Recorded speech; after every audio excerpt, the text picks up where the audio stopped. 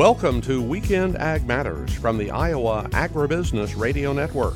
Join us for an in-depth look at Iowa agriculture. Here's your host, Riley Smith. Much cooler weather across the state this weekend. Welcome into this week's edition of Weekend Ag Matters. I'm Riley Smith. Russ Parker, Dustin Hoffmann, and Mark Magnuson will join us later on in the show. As for right now, let's start with a quick look at the news headlines. Speaking of that cooler weather, with propane prices lower than last year and supply above the 5-year average, Iowa Secretary of Agriculture Mark Naig is encouraging propane consumers to make preparations ahead of the arrival of colder weather and temperatures this winter. Though it has felt more like summer lately, we know colder weather is coming, and it's a good time to top off the tank if you rely on propane to heat your home or livestock barn, said Secretary Naig. With lower propane prices than last year, higher supply levels, and persistent drought accelerating the dry down of grain in the field, conditions are right for propane consumers to proactively prepare for winter. Data released by the United States Energy Information Administration on October 4th for the week ending September 30th shows that nationwide propane stocks were at 101.4 million barrels, or 134.6 days of supply. Midwest propane supply stood at 26.8 million barrels, a volume that is higher than a year ago when supply stood at 24.5 million barrels.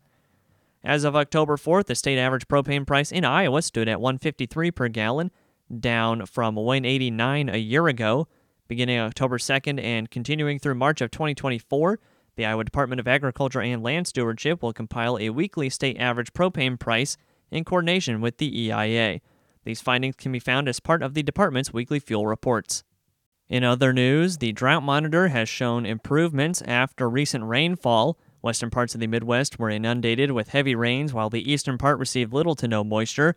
Large areas in Minnesota and Wisconsin and parts of Iowa, Illinois, and Missouri all received 2 inches or more. Abnormal dryness and moderate to exceptional drought were reduced in these areas. Meanwhile, drought continued expanding over Indiana, Ohio, and Kentucky, and in parts of Missouri, Michigan, and Illinois. Northern and eastern parts of the High Plains region received as much as 2 inches of rainfall, while parts of Wyoming and Kansas stayed dry. Drought conditions contracted in North and South Dakota and Nebraska. In the south, bands of heavy rain fell in eastern Oklahoma, western Arkansas, and the Louisiana and Texas borders with Arkansas, with some amounts topping 5 inches of rain. But the western half of Texas and Oklahoma, along with much of Mississippi and Tennessee, received little to no rain. And that's all the time we have for news headlines this week. Check out the rest of our daily news stories on iowaagnet.com. And while you're there, go ahead and sign up for our e-newsletter to get our 5 daily ag news stories conveniently delivered to you every day. Don't forget as well to check out our free twice-daily market podcast wherever you find your favorite podcasts on Apple, Amazon, Google, Spotify, and Podbean. Of course, under the podcast tab on the IARN website as well. Also, check out Iowa Ag Matters under the long-form programming tab, once again on the Iowa AgNet website. We'll go ahead and kick it over to Russ Parker with his faith-based food for thought here on Weekend Ag Matters. I'm celebrating my high school reunion this weekend and very excited to visit with classmates and have conversations about their lives, about how they've spent their past 50 years. Reunions, for the most part, I think are happy occasions, at least by design, and I'm sure you've experienced some of those special times when you've gathered with family, loved ones, and friends. And I think it's human nature to want to reunite with each other. While there are certainly spontaneous reunions, most are purposeful and require some planning. My job for our class reunion was to find the MIAs, those classmates with whom we had lost touch with. With these days of internet and social media, one at least has some resources to use. And the joy that I experienced in the process was the moment of discovery, when the voice on the other end of the phone oftentimes was someone who I hadn't spoken to in 50 years. And I listened to how they had lived their lives. Pretty cool blessing. But there was also some hesitation in my searching, especially when an obituary came up, and it reminded me of my own mortality. And in this thought lies a fact, a plan God has designed for each one of us. And granted, it's a choice, but the promise of a reunion can be embraced by all of us. The Apostle Paul offers some insight when we read his second letter to the Corinthians, and he says, "We know that while we are home in the body, we are away from the Lord. For we walk by faith, not by sight. And yes, we are of good courage, and we would rather be away from the body and at home with the Lord." God's plan for a glorious reunion. Food for thought, I hope. This is Russ Parker. Have a blessed day. Thanks, Russ. And that's it for segment 1 on this week's episode. Coming up after this short break, Dustin chats with Iowa Ag Secretary Mike Naig. This is Weekend Ag Matters.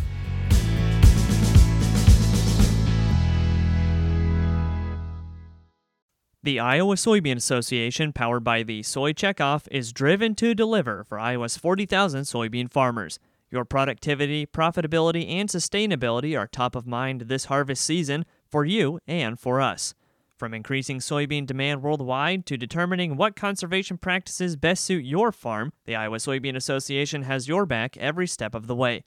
Unlock your field's full potential and harvest the benefits of farmer membership by visiting iasoybeans.com.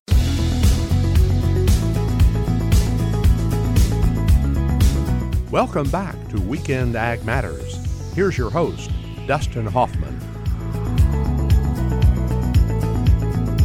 As harvest gets underway here in the state and we're seeing improvements and increases in how many acres have been harvested, well, it's time to sit down with Iowa Ag Secretary Mike Naig, see what he's been hearing and what he's even seen in his own fields, and also talk a little conservation. The last crop progress report last week said Iowa harvest was 9% completed, and we know with this warmer weather and Mother Nature actually, I hate this, I can't believe I'm saying this, holding off on the rain for a little bit. Yeah. I have a feeling we're going to see those combines really start rolling in earnest here very soon. I think so. We had that widespread rain across the state, which it is hard, isn't it? You say something like, well, we had too much rain to go. And you say, oh my gosh, I don't think I've said those words in maybe months or even a couple of years. The fact is, of course, we did have harvest get started. It wasn't like folks were out there just running gangbusters or anything. But I think after this wet spell that has hit the state of Iowa, folks are going to run hard when it is fit again. And I know folks are anxious, especially as you flip the calendar to October. It makes sense. It's time to roll. And of course, it's also I love this time of year because we've been talking about and wondering about and trying to estimate what the yield will be and what's out there. And now, of course, is the time where you go and you find out. And I think we're going to use the word variability a lot, just given the dry conditions and the spotty rains and the timely rains. I'm anxious to see what comes out of Northeast Iowa because of that persistent drought that they have been experiencing. But I have to tell you that as the early reports are coming in, I'm hearing a lot of folks say what they've said the last couple of years, which is better than I expected it to be. And that's a challenge we've been facing, last couple of years that we really have been at some sort of drought in the state. I mean, now Yes. Obviously it's more widespread and even in a normal year, what's normal anymore other than a setting on the washing machine. But, we've seen variability in the different regions of the state. And now we're all kind of been on an even playing field with lack of rain. Now, some, again, have gotten rain and some haven't as much. But, that variability, I think, is going to probably really stick out more like a sore thumb as we get moving, isn't it? Well, I think it does. And I think soil types are going to show you some things. It's, again, you think about parts of the state, too, that, Western Iowa started dry again this year, ended with some more regular rain. You had Eastern Iowa maybe start a little wetter and well, not wet, but had rains and then didn't. And so, you're going to also get that kind of effect of early, late.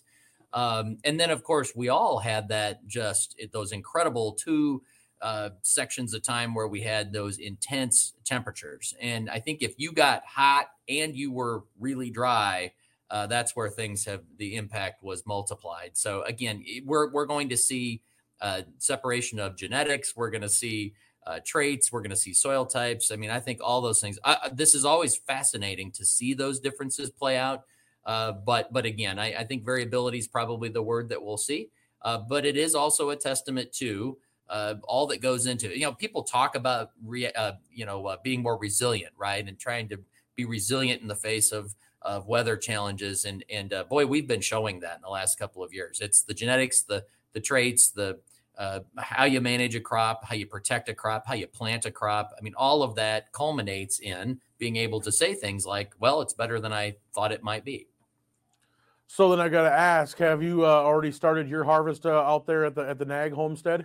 Little bit, had to get in and try things out a little bit on the beans and a little bit on the corn. Got to make sure everything's working right. But I'm actually able to get up and do a little more next week. And so I'm anxious to see firsthand what's going on. But got a little start, but then had to take a break because of the moisture. So obviously, too, we were talking, moisture and rain. We've been fighting that low river levels, and I just heard earlier this week, Memphis lower than it was in '88 and in 2012 in the river. And I know Decorah in that area has been doing everything it can to refill the river. 14 inches of rain since the end of August, but it's going to take a lot more rain than that to get things up and running, and that's really been kind of putting farmers in a situation where trying to find value of our exports, trying to find elevators that are going to take it because of the cost of shipping it right now. It's got to be a little bit more of a challenging situation for those people out there. You see, and that's where you go beyond that agronomic impact, right? Now we start talking about water availability, for drinking water, for rural water systems. We're watching that very closely. No emergency issues at all, but we ought to be watching that and understanding what's going on. You've got river levels, as you mentioned, with the Mississippi and the Missouri as well.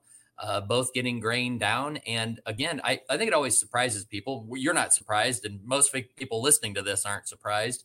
But when I talk to folks maybe in the non-ag community about and all of the planning that's already going on for 24, purchases made, we need to get fertilizer up the river. This goes both ways. You don't just flow things down the river. We need next year's inputs coming north. And so anytime you disrupt that, you put pressure on other systems. In this case, we're talking about spilling over into trucking. Well, there's a shortage of truckers and trucks and, all of that. So you really do have a tight window to move products off the farm and move products into farm country. And those are things that are real, and they do have an impact. So, yes, you can't correct that with one or two rains, even a stretch of rain. We really do have to get back into more of a consistent weather pattern. I do think the climatologist tells me that the trends and the signals are being sent for a warmer, wetter fall. Could be some headaches for harvest, but it does start to replenish some of that as we head into to next spring. It's kind of like my grandpa used to always say, you never look a gift horse in the mouth, and especially if you're needing the moisture, you're going to take it when you can get it. And, we'll figure out a way to get the harvest in. We always seem to do that. But and speaking of water and things like that, obviously conservation is something we're still working and still championing here in the state. And what's the latest going on in that front? Well, a few things. One is, of course, the rain does help from the standpoint of getting cover crops established. And, we're now pushing 4 million acres of cover crops in the state of Iowa. We've got our current traditional cost share, get into the conservation office, the USDA office. If you can, if it's open, we can talk about that too. But get into the conservation office and sign up for cost share. Or we've got what'll be coming up here later this fall is we're once again running our crop insurance discount program. So that's if you get a $5 per acre discount on your crop insurance for acres that are seeded down to a cover crop. We kind of had this happen last year where it was really dry coming into fall. Folks weren't, the reality is, why plant a cover crop if you don't think you're going to get some growth? And that's pretty logical. We did get some moisture, and then folks, boom, started to sign up for cost share and get out there and get those cover crops seeded. So I imagine, and we're going to see the same kind of reaction here as we've gotten a little bit of moisture. But again, I would encourage folks to do that. But the other thing we're really proud of, and since we last talked, we've announced that we did collectively, the state of Iowa, set a record for conservation work last year. And, it's up something like 16% over the prior year in terms of the amount of cost share and the number of claims and farms that are being impacted. Those are huge numbers. I'm proud to say, and because of a lot of work on the part of all the conservation partners in this state, there has never been more conservation work, more awareness, and more resources available for getting conservation done as there is in the state of Iowa. And that's saying something. We've been at this for many decades, and to be able to say that we're continuing to set records, that's really important. I hope we can talk about this again next year and say once again that we set another record. And as we talk about these conservation efforts, I mean, obviously we've heard it, there are people that are resistant to change and are kind of been on the fence about what they should do. But I mean, have we really starting to see more people become, I mean, obviously we're setting the record, but I mean, is that a testament to how much we've been able to educate people and make them realize that the way of doing things where, you're not thinking about conservation, or you get some of those bad players once in a while that aren't taking care of the resources they have available? I mean, are we really starting to get that word out there where more and more people are starting to understand that this is going to be a benefit? Absolutely. I believe, this has taken years, especially on the nutrient reduction strategy around water quality. Some of these are new practices. We had to bring new partners to the table. It's an awareness game. There are some folks that'll do things just to try it and be early adopters. And then a lot of folks, we need to see it. I want to hear from somebody. I want to go to a field day. I want to hear my agronomist say this is something that we can work on. Cover crops, right? We've gone from a few thousand acres of cover crops 10 years ago to pushing 4 million acres today. Well, that just doesn't happen magically. It takes a lot of work. It takes a lot of folks learning. It's the media, it's the farm media talking about it and us promoting it. I mean, it just takes work to do that. And I think we're really seeing the gears catch when it comes to folks really seeing the benefits. The next big thing that happens is, how do we really get our arms around all this talk about, getting paid for conservation, right? What are the market drivers? Can you get paid for sustainability? Can you get paid for lowering a carbon intensity of your crop? How do cover crops and no-till and nutrient management fit into that? I mean, those are really, I think, exciting things in that they can be market drivers. They can be new revenue sources for farmers. And I think we can continue to build momentum into that conversation. But for right now, really, again, excited to be able to say that collectively we're doing more today than ever before. And that's a testament to a lot of hard work and folks trying new things.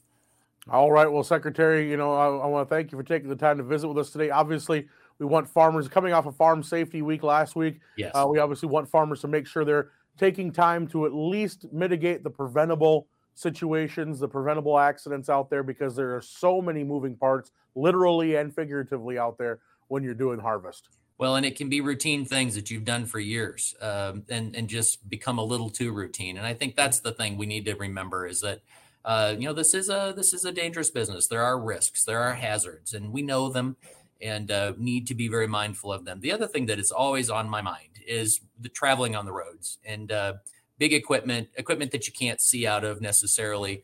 People maybe not taking enough time, giving you enough room. And so I would encourage, both on the farm side of this and the non-farm side of this, take time on the roads, be safe, get there in one piece. We've got a long fall. This is still not October. We've got a long ways to go.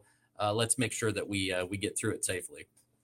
It's like, I think we've mentioned a couple of times, I think your family would rather have you home safely at night than worrying about if you got an extra 1,000 bushels in the bin that night. 100%. That's 100% right. And you've got to bring that kind of mentality to it every day.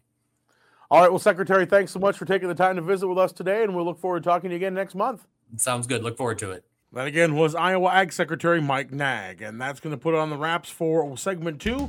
Riley Smith will be in to wrap up the show next.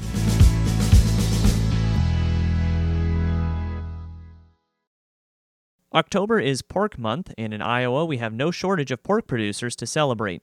In all, there are 147,105 Iowa jobs created by the pork industry through direct, indirect, and induced jobs, and those jobs in turn create $8.64 billion in labor income. Make sure you support one of Iowa's most important industries by enjoying some farm-raised Iowa pork this month. This message is brought to you by your friends at the Iowa Agribusiness Radio Network.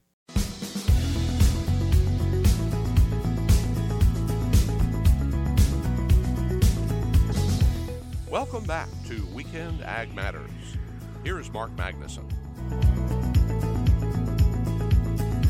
Hello and welcome to segment number 3 of Weekend Ag Matters. In today's segment number 3, I am joined by Colin Pennington of Farmers Business Network as we discuss crop nutrition and biologicals from FBN. Mark Magnuson for the Iowa Agribusiness Radio Network, and I'm here today with Colin Pennington. We are at the Farmers Business Network tent at Farm Progress, and Colin, we're standing right here in front of the display that is showing off the biologicals that are available from FBN. Could you tell us about biologicals in the FBN space? Have they been in the FBN, orbit this whole time? Is this something that's a new thing from FBN?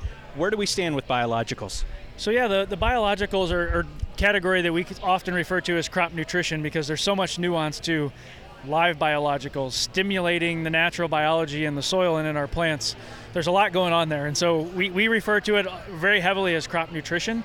And then within each of those individual categories, it's something that FBN has been partnering with other providers in the industry for the last probably 3 or 4 years, but really over the last 18 to 24 months, putting together our own proprietary portfolio of products that really fit within the practices and the time of year that farmers need to make that influence on their crop. Try to find the right place to start, test and see what works, and continue to grow it from there. And with biologicals, I know that I hear this all the time. It's important to have that data to back up the biologicals. What does that look like when it comes to FBN? Do you do the field trials as well to go through and make sure that everything is kind of lining up with what you want to be seeing from those biologicals? We absolutely do. And so, data is king, I think, pretty much anywhere. You talk to a corn and soybean farmer, the bottom line is yield. You talk about all these extra products, we think about spending money on extra inputs. We want to know that it's going to work, right? And what are those ways? FBN has a program called the Innovators Research League. And so every year we take a product in our commercial portfolio, put it at large scale within those trials, and really prove out what is this doing, what is it not. And I think it's important to understand that sometimes when we talk about that, we talk about yield gain, right? And for us in crop nutrition, it's about yield preservation. What can I do to preserve that genetic potential in the seed that I put in the ground that changes the practice that I'm already doing? What am I adding to a pass that I'm already making? What am I replacing or using less of? And whether that's from an economical standpoint, an environmental standpoint, sustainability becomes a big play in the category as well. There's a lot of different ways to look at it. So we look at 50, 90, 100 trials a year across the portfolio to really try to make sure that at the end of the day, the data return that we're getting back is justified to the expense that we're putting in, because we know no one wants to just go throwing extra dollars at an acre, right? We want to understand what it's going to do. And so we really pride ourselves in rooting not only the product portfolio that we have in that science and agronomy aspect, but then having the data output for farmers to really look, and the access to all of the data, farmer data that exists within the FBN network, and seeing who else is using these products. The more data is contributed to the network, the more we can validate from a social experience standpoint, as well as the technical trials that we're doing on our own. So Colin, from the big picture angle, when it comes to biologicals, should you look at it as you're trying to get that last little bit or the extra yield, or should you look at it as everyone should be at least considering biologicals and what they can do for their operation? I think being educated on what the biological space can actually do for us from a functional benefit standpoint. In some cases, a lot of success comes from a starter fertilizer, for example. Carrying a lot of product around the field. I'm having to store a lot of product in the spring to make sure I have it when I need it. Things within the crop nutrition space like high efficiency phos starter that allows you to cut down on that reliance, that could be your benefit. Other products where you're going through high stress, you need to get bushels back that you're losing because of herbicide stress, drought stress. So I think walking into it with an understanding for those that are new to the category of what is something I could change on my farm. Is it getting my beans through the hot, dry summer a little bit better? Is it getting my beans through some of the harsher chemistries that I'm using on them a little bit better? Is it adding extra micronutrients or macronutrients foliar in crop? Is it getting better utilization of my nitrogen early, stimulating that root growth, capturing all the benefit from my nitrogen fertilizers that I'm using? So I think starting there and really understanding what we want to benefit, there are so many places of entry in this category, and knowing what's going to make most sense for me, both from a functional benefit standpoint, but what practices do I have? Am I applying in furrow? Am I really only spraying? Am I not doing my spraying? Am I hiring it out to somebody else? Side dress, even things like fertigation as we move out west, great opportunity to integrate things. So I think the space is wide open in terms of points of entry. It's important to come in with an objective and say, is it bushels I'm looking for? Is it a specific nutrient that I'm looking for? Is it a specific efficiency from an operational standpoint? All of those things can come into play and in multiple places. So what is that next step then for someone that's either already well-versed in biologicals, know what they can do, or someone that's very much just scratching the surface and trying to learn more? So I would encourage everyone to visit fbn.com/crop nutrition. You can visit the full portfolio. We've got an interactive guide there that walks you through the way we've set up the portfolio from the start of the season to the end of the season, both by application practice, by application rate, and timing to really understand, hey, what might fit in my operation, and then get connected with a local FBN representative, and we'll get you started. He's Colin Pennington with Farmers Business Network. You can tell he's very passionate about this biological space. So, Colin, thank you so much for taking the time to join us, and have a great rest of the Farm Progress Show. Thank you. You too. Thank you for joining us for this week's edition of Weekend Ag Matters. That wraps up today's show. You can find this episode and all of our past episodes of Weekend Ag Matters on the podcast page at iowaagnet.com. And while you're at iowaagnet.com, don't forget to sign up for our daily newsletter, which delivers our 5 top stories of the day to your inbox each day. Also, don't forget the Iowa Agribusiness Radio Network on YouTube. While you're there, please subscribe. Click on the notification icon as well. That will let you know whenever we have any new videos available for you. And we also have our free Twice Daily Market podcast, which can be found at Apple, Amazon, Google, Spotify, and Podbean. For Riley Smith, Russ Parker, and Dustin Hoffmann, I'm Mark Magnuson. You've been listening to Weekend Ag Matters on the Iowa Agribusiness Radio Network.